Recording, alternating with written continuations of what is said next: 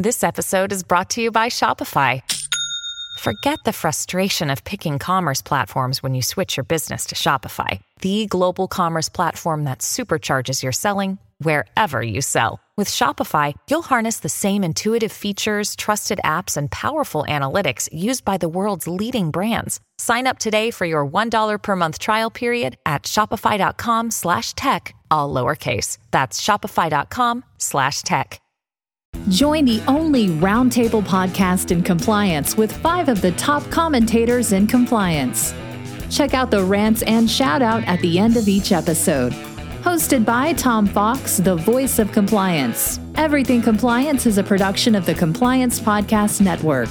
Everything Compliance is now the award-winning Everything Compliance, having won the Top Talk Show in Podcasting Award by W3. In this episode, we have the quartet of Jonathan Armstrong, Jonathan Marks, Matt Kelly, and Karen Woody. We take a look at the sentencing of Joe Sullivan, insider trading in the crypto world, the COSO fraud risk framework, and a recent report on whistleblower best practices. I know you'll enjoy this episode of Everything Compliance.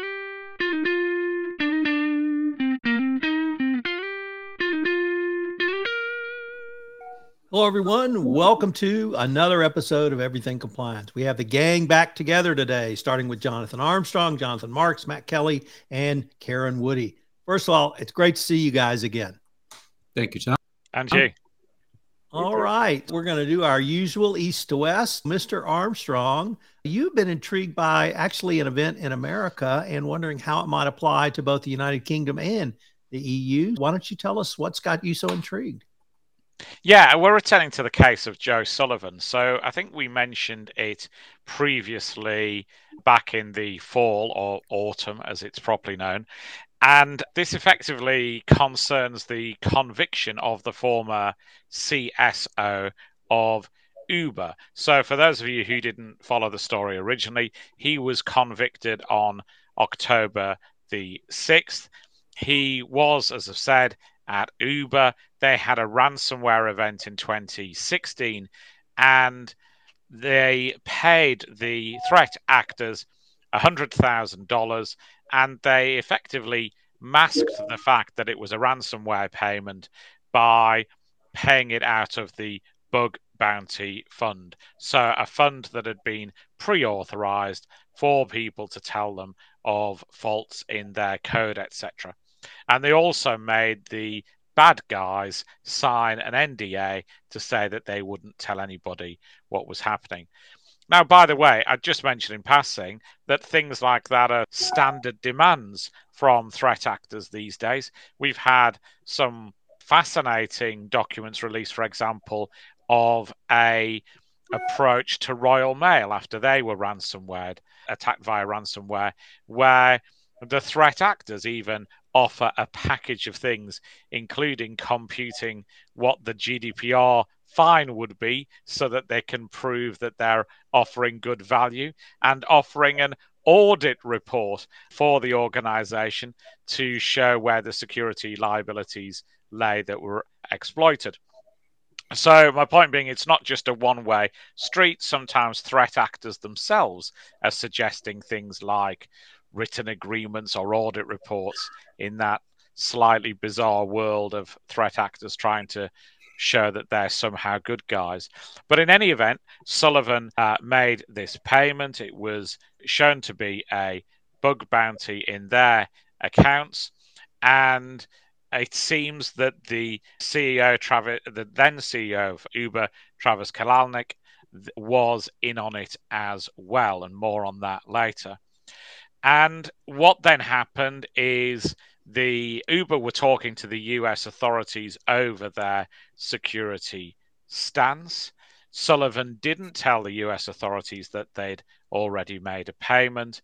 He did tell the new management when they came in after Travis left the organization, and they dismissed him in 2017.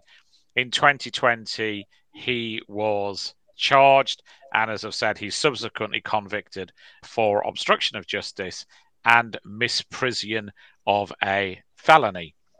Now, he was sentenced earlier this month, and first of all, I thought I'd discuss briefly the sentence and some lessons from that, and then just general lessons for compliance officers, because I think this isn't just a CISO thing. It isn't just a CSO thing. It isn't a CIO thing. I think that in many cases, chief compliance officers, people who interact with any form of authority could potentially find themselves on the wrong end of the same type of action. And the penalty, I think, for Sullivan is probably somewhat lenient. He was sentenced to 3 years probation and a fine of $50,000. By the way, he's appealing, it seems, both his conviction and his sentence. But the interesting thing here is that the judge said that this was definitely a one-off, and that if he saw similar cases, people could expect jail time. Sullivan had got 186 letters of support from people saying that he was an outstanding pillar of the community. He now works, I understand, full time on Ukrainian relief efforts, and all of his good works, including his time in public service, were factored into that somewhat lenient sentence. But the judge said, if I had a similar case tomorrow, even if the character is that of Pope Francis, they shall expect custody. He also said that he was somewhat surprised not to see Travis Kalanick in court, and said that he thought that he was at least as culpable as Sullivan was. And we've had both the DOJ and the FTC talking tough as a result and focusing on liability for individuals. Now, we've seen that over in Europe as well. Regulators tend to think that sometimes corporations don't take things seriously if you just fine them, because they regard that as a cost of doing business. And increasingly, regulators are trying to get that connection with an individual. It's happened in tech worlds for many years. Some people remember the chief privacy officer of Google, for example, being faced with criminal consequences in Italy. It's still happening. There are some cases brewing at the moment. And as I've said, individuals from top to middle are definitely liable to this type of action against them. And so what can chief compliance officers, what can compliance officers do to cover their own back, if you like? I've thought of 6 things. Maybe people will think of others. Obviously, due diligence. If you're going into a new role, then do your due diligence. That's going to involve things like background checks on your prospective employer. You don't want to find out something on day 1 or day 10 of your job that you could have known by doing your research ahead of time. Secondly, I think you have to negotiate hard on your own contract. That has to include things like the right to knock on doors and open closets to see if there's anything nasty in it. And then we've talked before about things like noisy withdrawal or silent withdrawal, but the right to get out if there's something there that you don't like. Thirdly, I think look at D&O insurance. Obviously, for criminal acts, that's going to be not the perfect solution. But I think you do, if you are going to be treated as a executive or part of the controlling mind or whatever in a corporation, then you, sure as eggs are eggs, want to be insured and want to have the same protections as the CEO if you're potentially going to stand alongside him or instead of him in the dock. And then I think the other 3 things I'd say are the 3 R's, really. Rehearse. Any type of event is inevitable. Ransomware for most corporations is inevitable. Rehearse your reaction. Rehearse your response. Make sure that you're resourced appropriately. So too often, I think, compliance officers are given big briefs and big tasks and then told they can have 2 or 3 relatively junior people to help them. That's not going to be enough for any corporation of substance. And you potentially might need the help of external advisors here as well. That's one of the things that comes up from the Sullivan case, that Sullivan, I think, didn't feel or didn't have the resources to check with other people to do a sense check. And there was evidence that effectively, because he was a lawyer, even though he wasn't performing the function of a lawyer, he was, if you like, under-lawyered himself, in that he didn't get the resource he needed, it was alleged, from the company's legal team, because he was regarded as having an equivalent qualification. But we have a saying over here, the lawyer who represents himself has a fool for a client. And I think that's certainly the case with compliance officers as well. Even if you are a lawyer, then you sometimes need that extra check and balance and a sense check from somebody else. And then my third R is remuneration. And this might be that I'm not going to say what you think I'm going to say. Obviously, you've got to be remunerated in accordance with the risk that you're facing. But I think people are going to be more vulnerable when their remuneration depends on things that they can influence, e.g. stock price. So if your remuneration and your bonus is heavily related to the performance of the company, then in some respects you've got a conflict there. In Sullivan's case, it might be in his interests to bury bad news, because he might have stock options which would sink if the news got out. And so you've got to look carefully at your remuneration when you're going to a job like this. I think authorities are going to be more critical of you when you've buried something or not taken steps to make public something you've gained as a result. We're getting close, of course, to Martha Stewart type territory, aren't we? But I think you just need to be careful about exactly how you're getting paid for the hard work that you're doing. Matt, you had a comment, I think. Yeah, Matt. Now, first of all, I have to ask, does your comment relate to the swimsuit issue? Mine does not, no. Okay. Jonathan, I would just wanted to say, I do not have much sympathy for Mr. Sullivan here for a couple of different reasons. The facts around this case are not flattering to him. For example, this was a ransom payment, and then he told the company, cover that up, bill it as a bug bounty where you might pay somebody who, through their own benevolent interest, tells the software company, we found a flaw in your software, you should fix it. And then they'll say, thanks for the tip, here's a certain amount of money. That's what a bug bounty program is. This was not that. This was a ransomware payment. And then Sullivan turned around and said, cover that up. That's a books and records violation, full stop. And if somebody in the FCPA world proposed something like that, we'd laugh them out of the room. So in a lot of ways, I see this why a lot of compliance officers and CISOs are anxious about Sullivan's case, but he is not a good protagonist for the story they're looking to tell here, that they're being unfairly punished. I don't know that he wasn't unfairly punished. And never mind the fact that he's not going to jail. He didn't get actual prison time.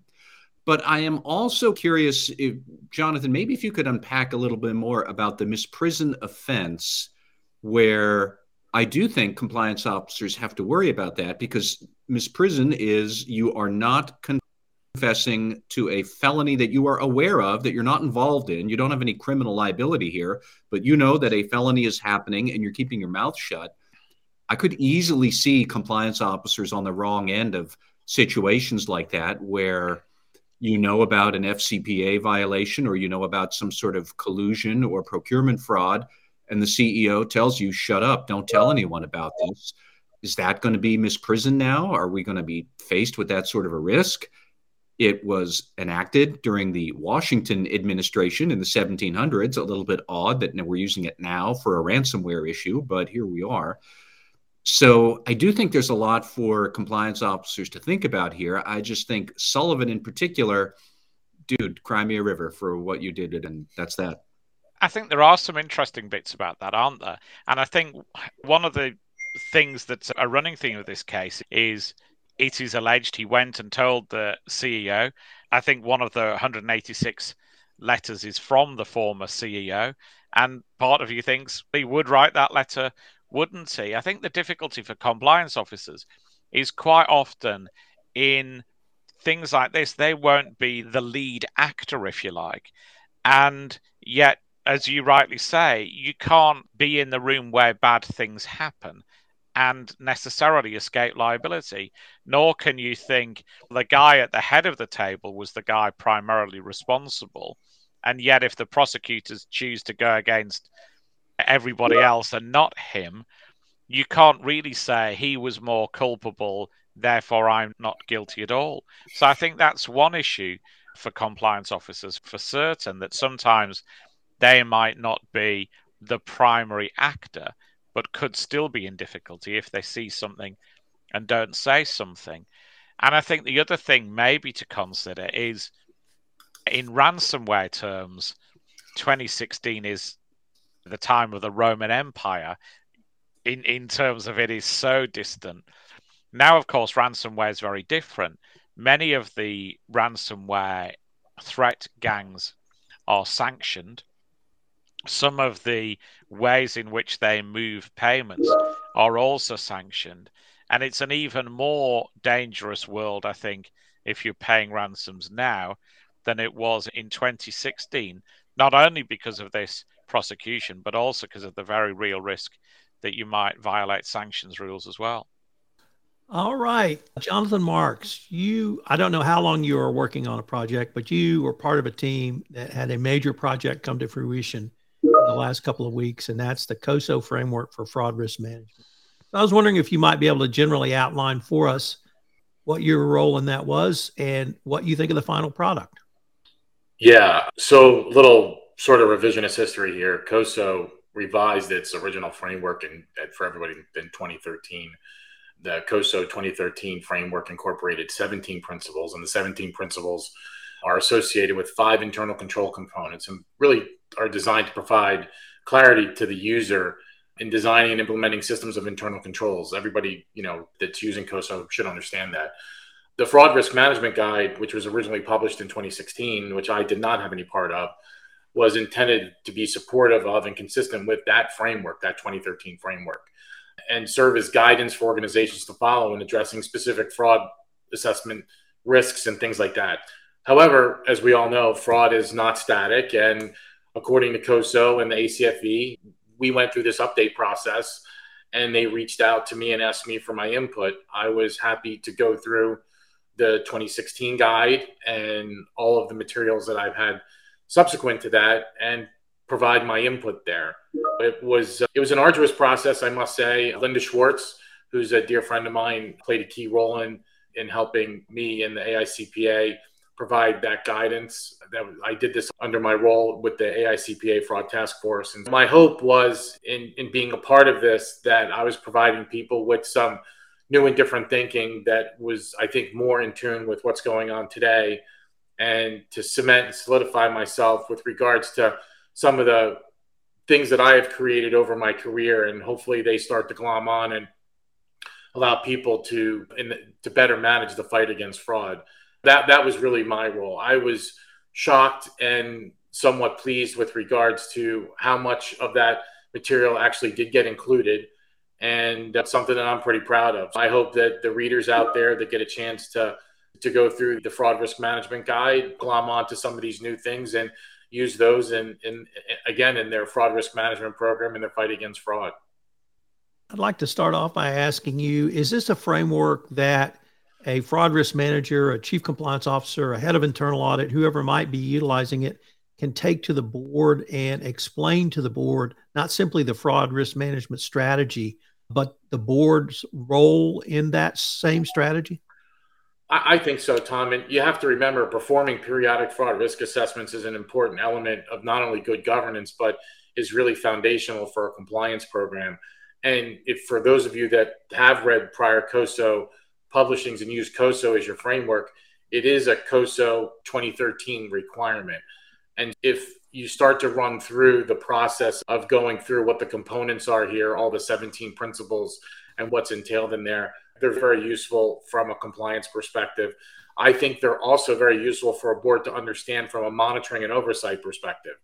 And so while Principle 8 focuses more on fraud and fraud risk assessments, the other principles in there really do address certain other key issues that can be mapped to certain things within the organization that I think if you're looking at this from an enterprise-wide fraud risk assessment perspective, which I believe is one of the key components of a good governance, overall governance framework, then I absolutely believe that this could be something that can be presented to the board in a functional way and also in a visual way where they will understand, what is required and what is entailed, and hopefully incite conversation and questions to management, including the chief compliance officer, the chief audit executive, and the like, to make sure that they're on top of what's going on within the organization related to fraud risk and other risks within the company. Matt, do you have a question or comment for Jonathan?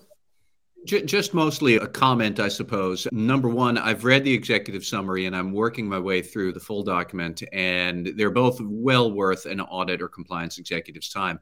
But I really did, number one, like the message that strong, capable fraud risk management is itself a fraud deterrence.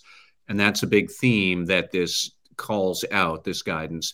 So for anybody trying to wonder, why are we supposed to do this? Why does this matter? Because it is really a deterrent to fraudsters if they see it, that fraud risk is being taken seriously. But also, and Jonathan, I'd welcome your thoughts on this too. I'm struck that fraud, as I've said before, fraud seems to be having a moment these days, that we had the top accountant at the SEC put out a statement last fall saying companies and audit firms have to do better at assessing fraud risk. And then the PCAOB published its list of inspection priorities, what it's going to be looking at audit firms for this year. What do audit firms have to do well? And at the top of that list was fraud, basically because they said the external environment for fraud risks is changing and pushing fraud risk to a greater degree. So audit firms have to be more on their game. And now we have this, you turn around in this business and somebody somewhere is putting out more discussion of fraud. And it just seems to me it's a good thing, but it's a notable thing. Yeah, I agree with you. And I think a lot of that has to do with maybe the pandemic and the level of skepticism that is applied to certain engagements. I think that has a big part of it. It plays a big role here. I also think that complexity also plays another role, and obviously the economic underpinnings. I think there's a confluence of events that have transpired over the last 3 or 4 years where, somebody's looking at this, and if you're looking at root cause and you're saying, how did this happen? Controls aren't being designed effectively to deter or detect or prevent fraud. I think that's another key theme here. That's that underlying theme. But when you look at organizations, we've been facing this for a long time. You try to get an organization to update or even do a fraud risk assessment or understand what fraud risk management is. And sometimes it's like literally pulling molars out of your mouth. And I think the message is being sent pretty loud and clear that this is something that really should, if you're a board member, you should really be paying attention to. And number two is, if you're an organization, you don't have one of them here. It could mean, we've all talked about this a gazillion times. How do you have a compliance program and not understand what your risks are, especially your fraud risks? And I have a great example. I was on the phone yesterday with a client. The last time they updated their fraud risk assessment is 2008. Wow. That should tell you everything you really need to know about, why I think fraud's having a moment. But I also think that if you look at what's going on around us and some of the organizations that are experiencing some of these things, it is up, fraud is up. And there are some very wicked trends that are out there, not only third-party risk management from an FCPA perspective, but vendor fraud is through the roof. Treasury fraud is through the roof. Revenue recognition fraud is really gaining steam. Collusion between internal and external actors is something that we keep seeing. ESG fraud has really made its mark now and coming onto the landscape. Segregation of duties with regards to people's roles and responsibilities and not being in an environment where everybody's in the office and now people are remote. Some of those things have gone away, haven't been revisited since the pandemic. I already talked about internal controls being properly tuned, and then access to systems. People's access to systems. When the pandemic hit, everyone was like, oh, we'll make an exception. We'll let you in here. You can have access to this and all this other kind of stuff. I see a real increase in intellectual property theft and some other things that are just, I think, based on what I'm seeing, there's a reason why there's a fraud moment. Jonathan, let me pick up on something you said and ask, where should the fraud risk management in a corporation sit? Should it be in compliance? Should it be an internal audit? Should there be a separate fraud risk section? How would you suggest a corporation think through where that function should sit? I think it all depends, but I think you really have to look at the key players and who the key players are with regards to building that fraud risk management program. When you look at fraud risk, you mentioned this before, but the external auditors play a role, the internal auditors play a role, management and employees certainly play a role as the first line of defense. The board of directors, the audit committee, legal and corporate and compliance certainly play a role here too. Where it actually sits, that's always been debatable. I think as long as you have a process that's independent and that is robust and thorough and broad enough to really grasp not only the enterprise, but the extended enterprise, I think it really comes down to how you're structured and the nature and of the individuals that are doing this and their particular qualifications. Sometimes I see it sit in internal audit, sometimes it's in compliance, sometimes there's a special fraud or a controls group that has responsibility for it. So I'm not so sure that's really where I would focus on. When I look at an organization, I'm looking at their fraud risk management program. I'm really looking at who's leading the effort, who's participating in the effort, how's that information being gathered, and then eventually reported to the board. I think if you have those components at a minimum, then I think you're going to have a process that is thorough and robust enough to at least capture, you're never going to get it all, most of what I would consider to be fraud risk. Matt Kelly, we recently had a whistleblower report released. What about this report caught your eye? Yeah, so this actually was a survey, a benchmarking survey report that came out just this week. It was a joint project of the Institute for Internal Auditors and the Association of Certified Fraud Examiners. And they polled their membership worldwide. They got about 1,600 valid responses, so a nice, good, sizable sample pool, looking at the characteristics of whistleblower hotlines and what makes them good, what makes them bad, how many people thought that their programs were effective or not. And it is a fascinating document. I would recommend any compliance or audit executive read it if you are thinking about your whistleblower program and how to make sure that you are implementing good practices for an effective hotline program, which, by the way, let's remember that's what you want.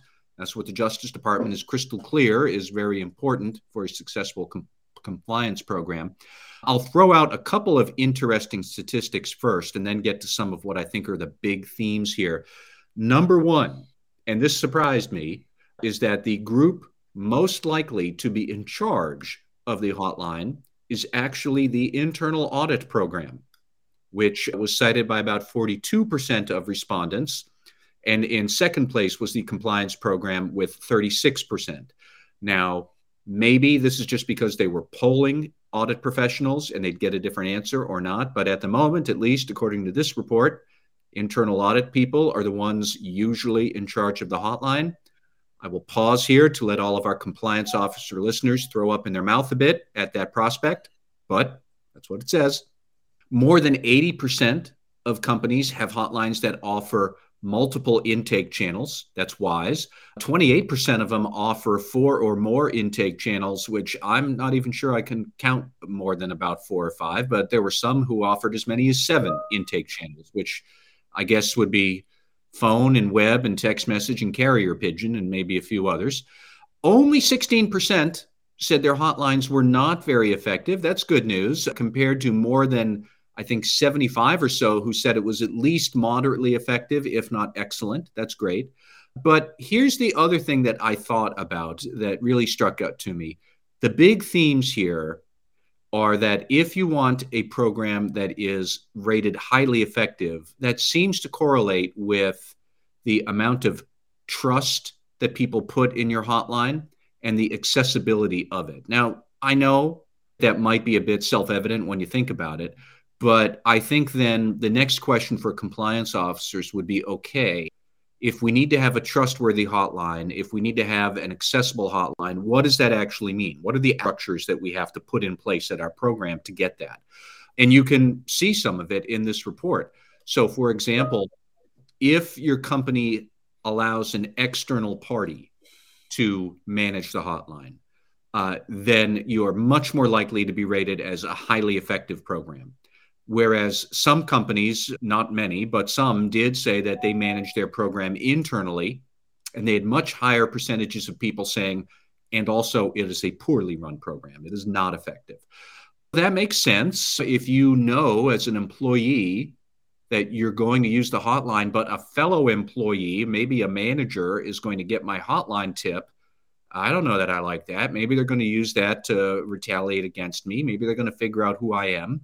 So that degree of impartiality by outsourcing the hotline, that increases the trustworthiness that somebody somewhere will take it seriously. It correlates to a more effective program. Anonymous reporting. There are at least some companies out there that still don't allow anonymous reporting. It's not many, and they're usually not North American companies, but they're out there. And that correlates to a weaker program more often. But it's things like that. It's, do you have clear policies about confidentiality? Do you have clear policies about anti-retaliation? Does the CEO get up and say that we have a zero tolerance policy for retaliation? And every time the answer was yes, then also those respondents said, and our program is highly effective. Those numbers were much, much higher. And then much the same around accessibility. The more mechanisms you had, the more often you were going to rate your program as highly effective. And that was a clear linear correlation. You had 3 mechanisms, you were more likely to be better effective than only 1 mechanism to report. But if you had the 7 mechanisms, you were more likely to say it was a good program than the people offering only 3 or 4. It just kept on going up and up. And also, if the hotline program is available 24 hours a day, points back to outsourcing it. Does it field reports in multiple languages? 49% of respondents actually said no, they don't. They only can take whistleblower reports in 1 language. I'm not sure who those people are, but again, I suspect that they are in immature markets such as Africa or Latin America, because I think the Justice Department would have a serious conversation with a Western company that only had 1 language for a hotline. But there's an awful lot in there that lets you get a good sense of what your hotline program should be doing so that it is more likely to be highly effective, what correlates to a bad practice, and it's just a good, useful document. I would recommend to anybody, track it down. It is available for free from the IIA or the ACFE, and there's a lot of good knowledge in there that you could put to use to improve your hotline operations. Any questions or comments for Matt? All right. Karen Woody, welcome back, first of all. Great to see you with the gang. What has caught your interest recently? Unsurprising to many, it's insider trading again. By the way, I'm thrilled to be back with the gang. I should start with that. This is fun. It's always a great time. Okay, today I'm going to talk a little bit about insider trading, but insider trading in the crypto space, which has made headlines of late. So the first case I want to talk about involves Nathaniel Chastain, who was just he was just convicted by a jury on May 3rd. So just in the last couple of weeks. And what did Nathaniel do? What he did was to trade or essentially front run NFTs. So non-fungible tokens. These are essentially works of art that are traded on a blockchain. So they're crypto-ish. I guess they are. They're in this sort of that space. Obviously have not been determined to be a security, but they're a thing of value. And so what Nathaniel did is he worked for a company called OpenSea. He was the product manager there. And what OpenSea would do is that they would highlight certain NFTs, so these certain works of art. Truly think of the gorilla, the ape, whatever, that kind of thing. There's certain NFTs that particular website would promote or highlight. And Nathaniel knew in advance which ones his employer or the website would be featuring on their homepage. And of course, when they're featured these certain works of art, the value jumps. So he front runs that by buying those, knowing which ones would be highlighted by the website, and then turned a profit. I think all told, he made about $57,000 on this, which is actually another interesting wrinkle in this case, because one of his arguments here is that he didn't actually make any money because all of this is just in the ether. So there's no actual dollars changing hands. So that's one of his arguments in defense. So this is dinged as insider trading. There are a few big questions that arise here. Is this insider trading at all? And then the other big question is there aren't securities here. This is not, this has never been determined to be any trade in securities, which was certainly one of his defenses as well. The way that the government gets around that security problem is that they simply charge wire fraud. So rather than charging this as a 10b-5, which usually we see for insider trading, that's the most likely charge that you'd see. Instead, they just skirt that entirely and charge simply a wire fraud charge. Through the use of mailer wires, you have a scheme or artifice to defraud someone. So that's it. Nathaniel eventually also gets dinged for money laundering as well here. Again, his argument is this isn't money. So it's an interesting situation where we see what is clearly an attempt to regulate insider trading, but without using the insider trading statute. And this isn't the first time we've seen this. Recently, in fact, he was just sentenced, I think this week. We saw this with the Coinbase guy. I think his name is Ishan Wahi. He's the former product manager at Coinbase, as I mentioned. He just this week was sentenced to 2 years in prison after pleading guilty to, in that case, conspiracy, again, to commit wire fraud. But a similar situation. He knew this idea that he was trading on confidential information about certain crypto assets or tokens that were about to be listed on Coinbase's exchange. So, of course, that jumps the value, that spikes the value of those particular tokens or crypto assets. So knowing that, he traded again before the price popped and made some money. Similar situations in terms of the factual scenarios here. Again, an allegation of insider trading without an insider trading charge, simply a wire fraud charge, or in Wahi's case, conspiracy to commit wire fraud because he was involved with his brother in doing this. And I will also, just because for those of you who haven't gone long on the Classroom Insiders podcast, I will highlight that there is another very important case that this lines up pretty directly with. That's a case out of 1987. It's called Carpenter versus United States. This is the first case where we see this sort of new attempt to create a new theory of insider trading through what's called misappropriation theory. So rather than trading in your own company's securities, you're breaching a duty to the source of the information. So a new idea.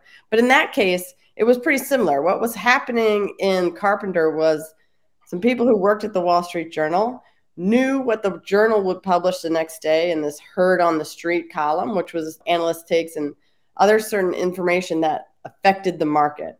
And so simply trading on that information, because they knew before the journal went to press on those particular companies, they were able to make money on sales of those companies.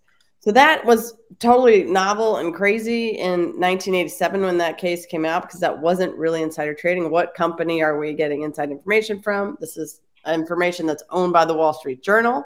And that became really the crux of that case. Interestingly, in that case, Judge Justice Powell had retired. So it was an 8-person court at the time. And there was a 4-4 split on insider trading, but an 8-0 holding on wire fraud. So it's the same situation, which is the government running into a wall about being able to prove this under 10b-5. And if you're interested, I have a long article about how much 10b-5 is actually harder to prove than some of these other ones, mail and wire. And not only that, they also are not charging securities fraud, which is the sister provision to mail and wire. It's the exact same language about what's prohibited, but involves a security. Obviously, here for these two cases, both OpenSea NFTs and Coinbase, no one has determined these are securities. So that's the first sort of everyone's outrage is this isn't even securities. Why is the government involved? This isn't insider trading. None of this is all the Wild West of all this crypto land. But I think we still are going back to basics here, back to wire fraud, which has been called by certain justices and academics the Stradivarius or the Colt 45 of prosecutors, because they can always prove it. They can always use it. It is something that they're able to flex on, maybe outside of the congressional intent of that law, but it's a pretty bare bones law that even things like crypto trading on or NFT trading falls prey to a charge of that, even if, like I said, not really insider trading, but yet insider trading, just through the back door for that. So that I think is fascinating and interesting. Insider trading is a mess, and it still has always been a mess and will continue to be a mess. And so I think this is a little bit cleaner, but it also makes a very wide net, I think, for mail and wire fraud and what activities are prohibited under it. So, Matt, do you have a question or comment for Karen? I have one of both. And much like the former CISO at Uber, I don't have much sympathy for these folks either. But clearly, the one with the NFTs, he has access to material non-public information that he is then using for personal gain. That's got to be something. Right. But I do think that all of this gets to a bigger issue that I've been very frustrated with crypto is we haven't actually defined what it is. And is it a security? And if it's not a security, then what is it? And I would argue, and I think Matt Levine at Bloomberg has also picked up on this, that if it's not a security, then cryptocurrency is currency. It's money. Let's also pick up that the word currency is in the word, in the name. So if it is not a security that can be regulated by the SEC, I would assume, therefore, this is money and it can be regulated by the banking regulators at the federal and state level. And crypto people think long and hard before you want to step down that road, because being regulated by the bankers is not a fun time. I can't believe that we actually even have this debate, because nobody I know actually goes and pays for anything in crypto. They don't go to an ATM machine to get crypto. They use it for trading and having fun with whatever wackadoo things that they're trading on. It's a security. I am putting a value in here, hoping that it will increase in value and I can take more out later on. What the hell else is a security? So that's just me being cranky. But also, he had material non-public information that he was exploiting for his own personal gain. It's just, I don't know what the way to theorize this is, but whether it's wire fraud or something else, it is not appropriate conduct. No, I think all that's fair. And that's why everyone laughs at his, at least his defense around the money laundering charge was that he never converted it to dollars. What then it's a security. Exactly. So you're right. I take your point up. You got to pick one poison or the other. But so it needs to be regulated. I do think it's interesting that we still are referring back to a nearly 100-year-old case of Howey to determine if that is what we decide as a security, which I think still applies. But it's just interesting that with this completely newfangled technology, we're still looking at a 1946 case about, do we think this is an investment upon which I think I will see some return at the efforts of others? I think that's fair. Yeah, it's an interesting space to be in. And I think, even the crypto regulator, crypto people in crypto now are begging for some clarification, but we'll see what happens. Mr. Armstrong, do you have a question or comment? Yeah, I think the OneCoin convictions are similar as well, other than Riva Ignasheva, who they still haven't caught up with. And I suppose what all of this illustrates is there's some good old-fashioned shills disguised as technology offerings. OneCoin, the blockchain, ended up being an Excel spreadsheet on her brother's laptop, I think. And it's whatever the modern words for caveat emptor, right, isn't it? All right, ladies and gentlemen, we are off to fan favorites of shout-outs and rants. We'll keep the same order. I will get to bat fifth after Ms. Woody. Mr. Armstrong, do you have a shout-out and or rant for us today? Yeah, it'll surprise you all to know, probably because of my opinions on the current administration and Boris Johnson and Theresa May, that I was somehow omitted from the coronation guest list.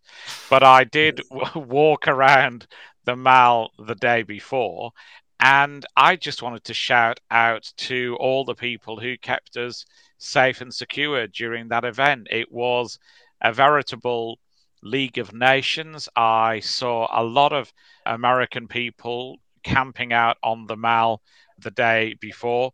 There were 29,000 police, not only on the day of the coronation, but the day ahead of time, lining the route.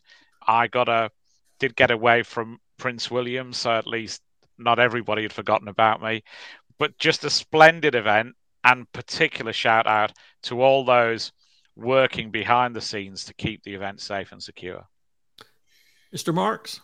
You're going to think I'm crazy, and that's probably true, that's fine. But my shout out is actually a little odd this week. It goes to Bluebell Ice Cream. This will be good. And they came out with a new ice cream flavor, which is Bluebell ice cream and Dr. Pepper for a float flavored ice cream. So big, huge shout out to Bluebell. I bet you that's not what you thought I was going to say, but.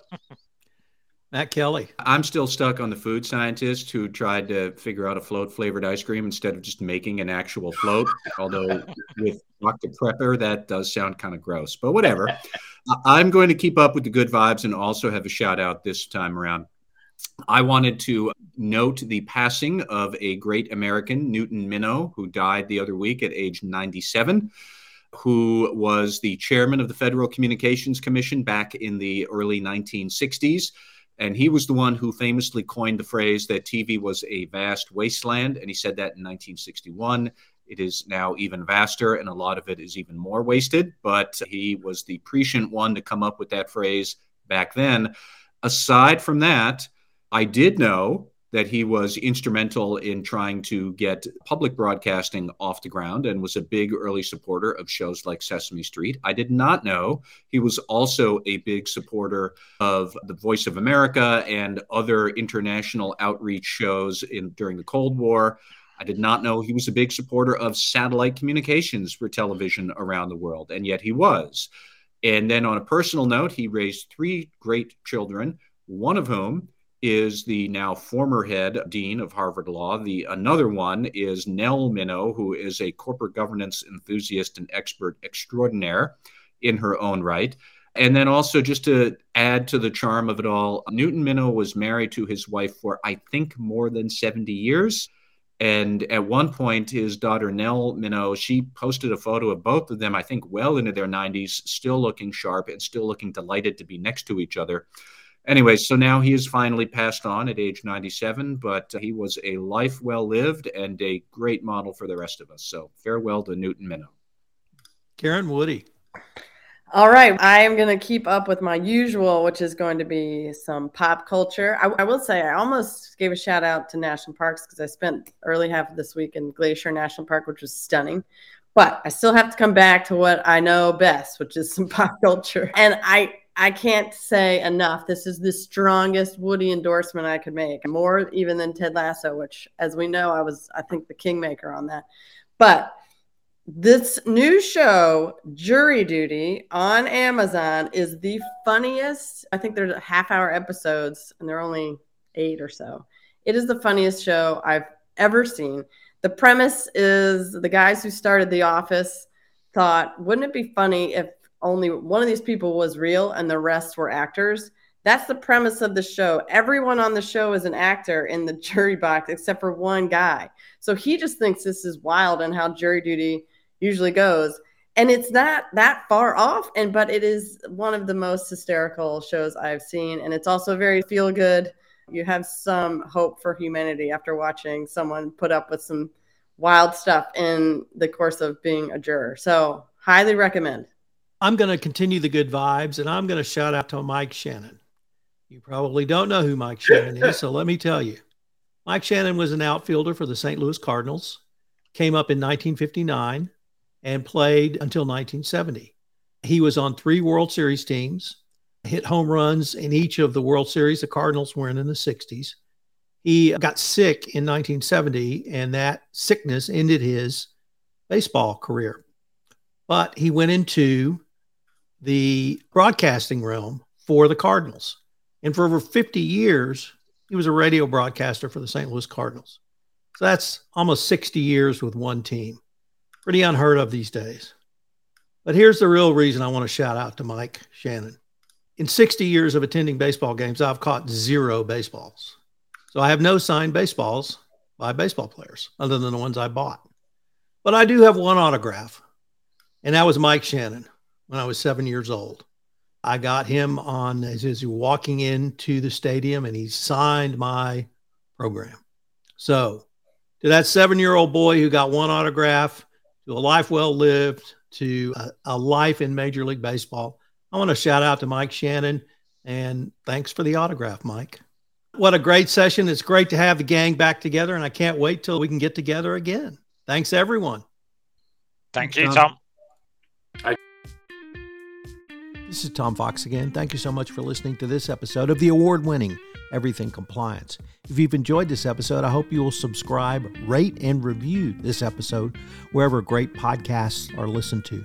I've linked to all of the topics we touched upon in this episode in the show notes. So if you'd like additional information, I would urge you to check out the reports, articles, and press releases regarding the topics from today's podcast. The gang will be back in a couple of weeks with another episode, so I hope you'll plan to join us again. Everything Compliance is a production of the Compliance Podcast Network. The Compliance Podcast Network recently won 5 Communicator Awards, so I hope you will check out some of the award-winning podcasts on the Compliance Podcast Network, including Data-Driven Compliance, The Coming Conflict with China, Never the Same, How Business Changed Forever, From the Russian Invasion of Ukraine, and The Night Sky, 2 eclipses coming to Kerrville, Texas. This is Tom Fox. Thanks so much for listening. We look forward to visiting with you again.